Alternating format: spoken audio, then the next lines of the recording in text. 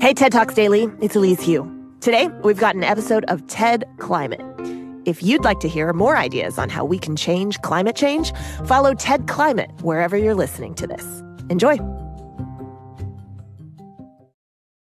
Hello, and welcome to TED Climate, a podcast from the TED Audio Collective. I'm your host, Dan Kwartler, and on this show, we're going to be staring straight into the abyss of the climate crisis. Don't worry, though, we're not going to bum you out too much. Each episode of this season will look at two different sides of the same issue. So we'll explore big questions like, could we transition to only renewable energy? And what would happen if every human just disappeared? But we'll also dig into the smaller things that actually affect your day-to-day life. Hopefully, these stories will reveal some small changes you can make to feel like you're actually doing something instead of just, tumbling towards inevitable doom. This week's topic, plastic.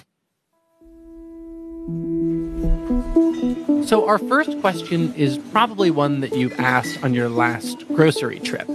Which bag should I use? Plastic, paper, or cloth?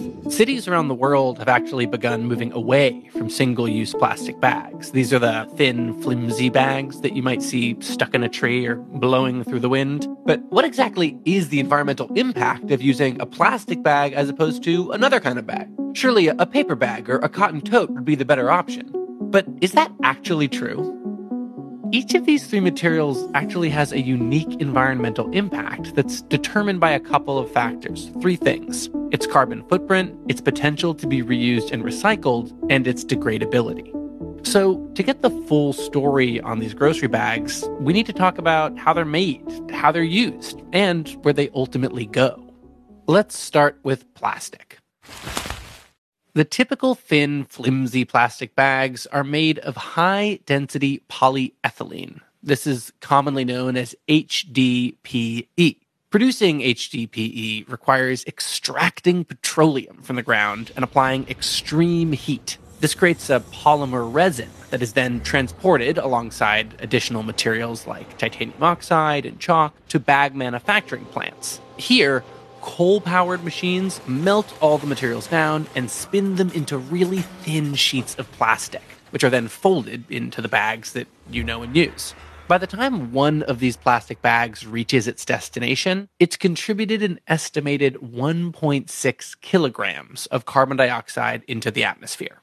That might sound like a lot. It's actually the same amount of carbon that a car produces driving a little over 6 kilometers. But the alternatives actually possess a much larger carbon footprint. Paper is made from wood pulp, and when you account for the carbon cost of, removing a tree from its ecosystem, a single paper bag can actually be responsible for 5.5 kilograms of carbon dioxide. Meanwhile, growing cotton is an extremely energy and water-intensive process. The production of a single cotton tote emits an estimated 272 kilograms of carbon dioxide. So when we compare carbon footprints, plastic bags are surprisingly the winner. But environmental impact isn't just determined by carbon footprints. It's also determined by how the bag is actually used. Reusing or recycling these bags significantly offsets their environmental toll, mostly by reducing the demand for new bags. We can actually quantify the offset, too. We can divide a bag's carbon footprint by the number of times that we reuse it. So, for example, if a paper bag was reused 3 times, then it would have a lower net impact than a single-use plastic bag. It would basically have the impact of 1/3 of one paper bag. So the carbon footprint of a cotton tote could be similarly lowered. Just have to reuse it 131 times. So of these 3 options, durable cloth totes are the most likely to be reused. Evidence shows paper bags are quickly discarded due to their tendency to tear. This issue plagues HDPE bags as well. But even when these bags are made to avoid tearing, their widespread availability makes it really easy to just treat them like a single-use item. Although researchers do estimate that 40% of HDPE bags are reused at least once for throwing out waste. All you cat owners know what I'm talking about. Reusing these bags is great, but recycling them also offsets their carbon footprint. Unfortunately, recycling's not universally possible for each material. Many countries lack the infrastructure to efficiently recycle plastic bags. Cotton totes are perhaps even more difficult to break down and process. But since they're often reused for really long periods, they're still less likely to end up in landfills than paper or plastic.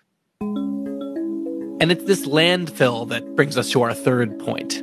Whenever these bags aren't recycled, the third factor in calculating environmental impact comes into play: degradability.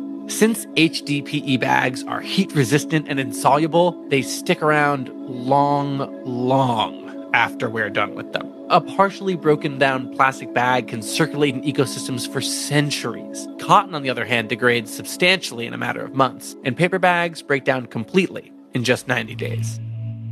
So, which of these three bags should you use?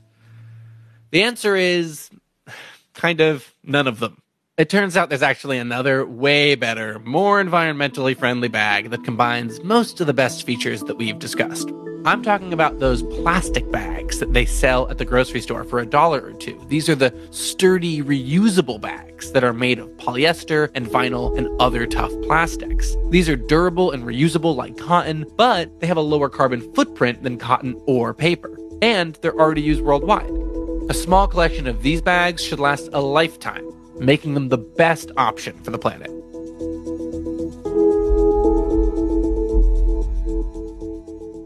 So maybe that was kind of a trick question, but it looks like no matter what bag you use, what's most important is to use it again, and again, and again.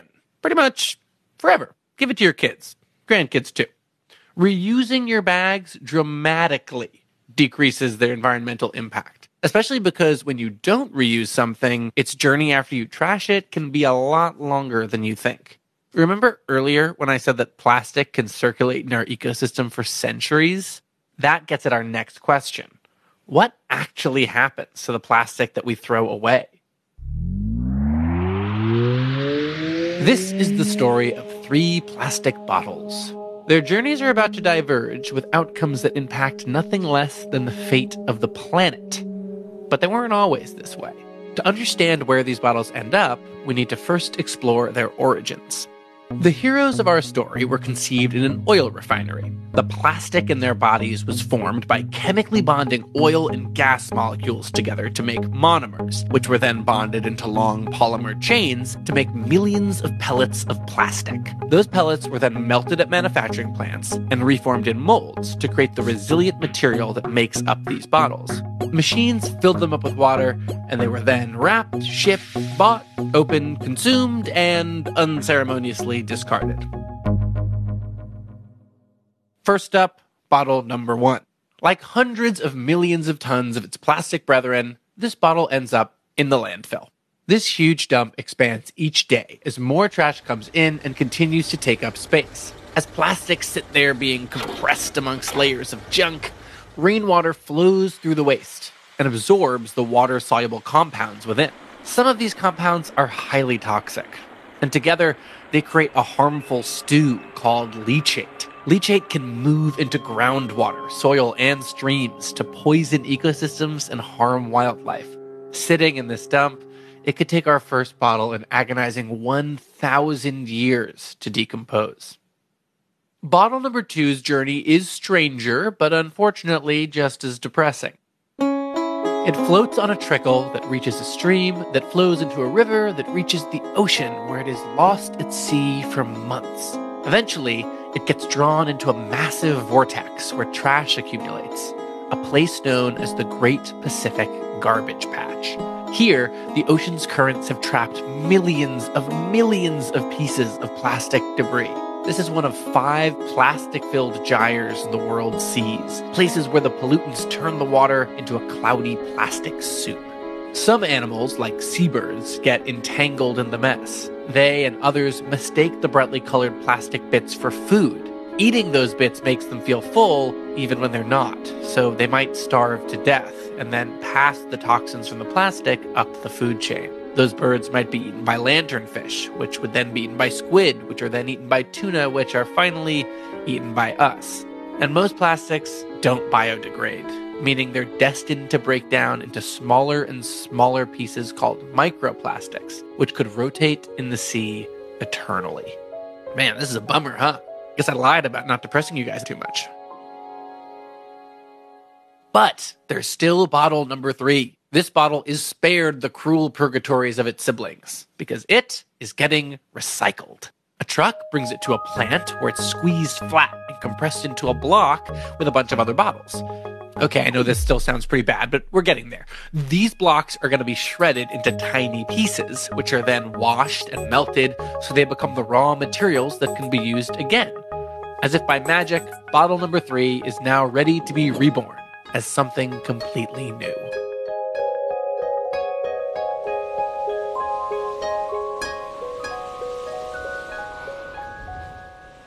So there you have it. My big takeaways for this episode, good grief. First off, buy less plastic, like buy no plastic. It's not easy, I know, because plastic is everywhere, but it's a small change you can make that can have a huge consequence. Second, when you do buy plastic, try to reuse it as much as possible. And anything you can't reuse, find out if it can be recycled in your area. If it's not collected with normal recycling, you might still be able to drop it off at your local grocery store. Well, that's it for this week.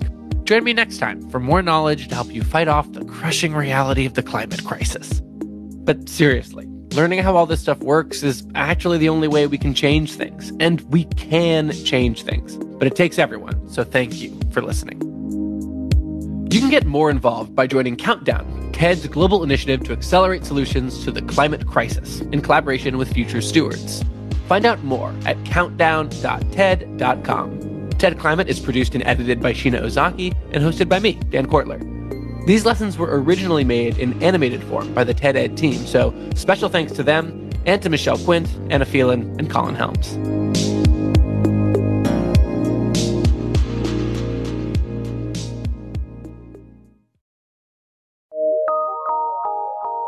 PRX.